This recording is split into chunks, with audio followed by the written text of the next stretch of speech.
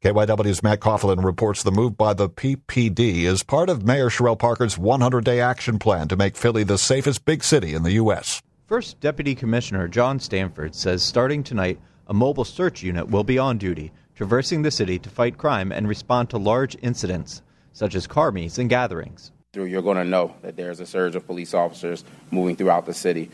We have a plan in terms of the strategy around some specific locations throughout the city that we obviously want them to focus on. Stanford says the surge, made up of support, technical, and administrative staff, will not deplete the number of patrol officers. We're going to do Friday and Saturday night to start, and we will, again, maybe adjust this strategy throughout the course of the year, but it's something that's going to be done pretty much every weekend throughout the remainder of the year. Stanford says the department will use data to inform them about areas and times of high crime and adjust the surge as needed.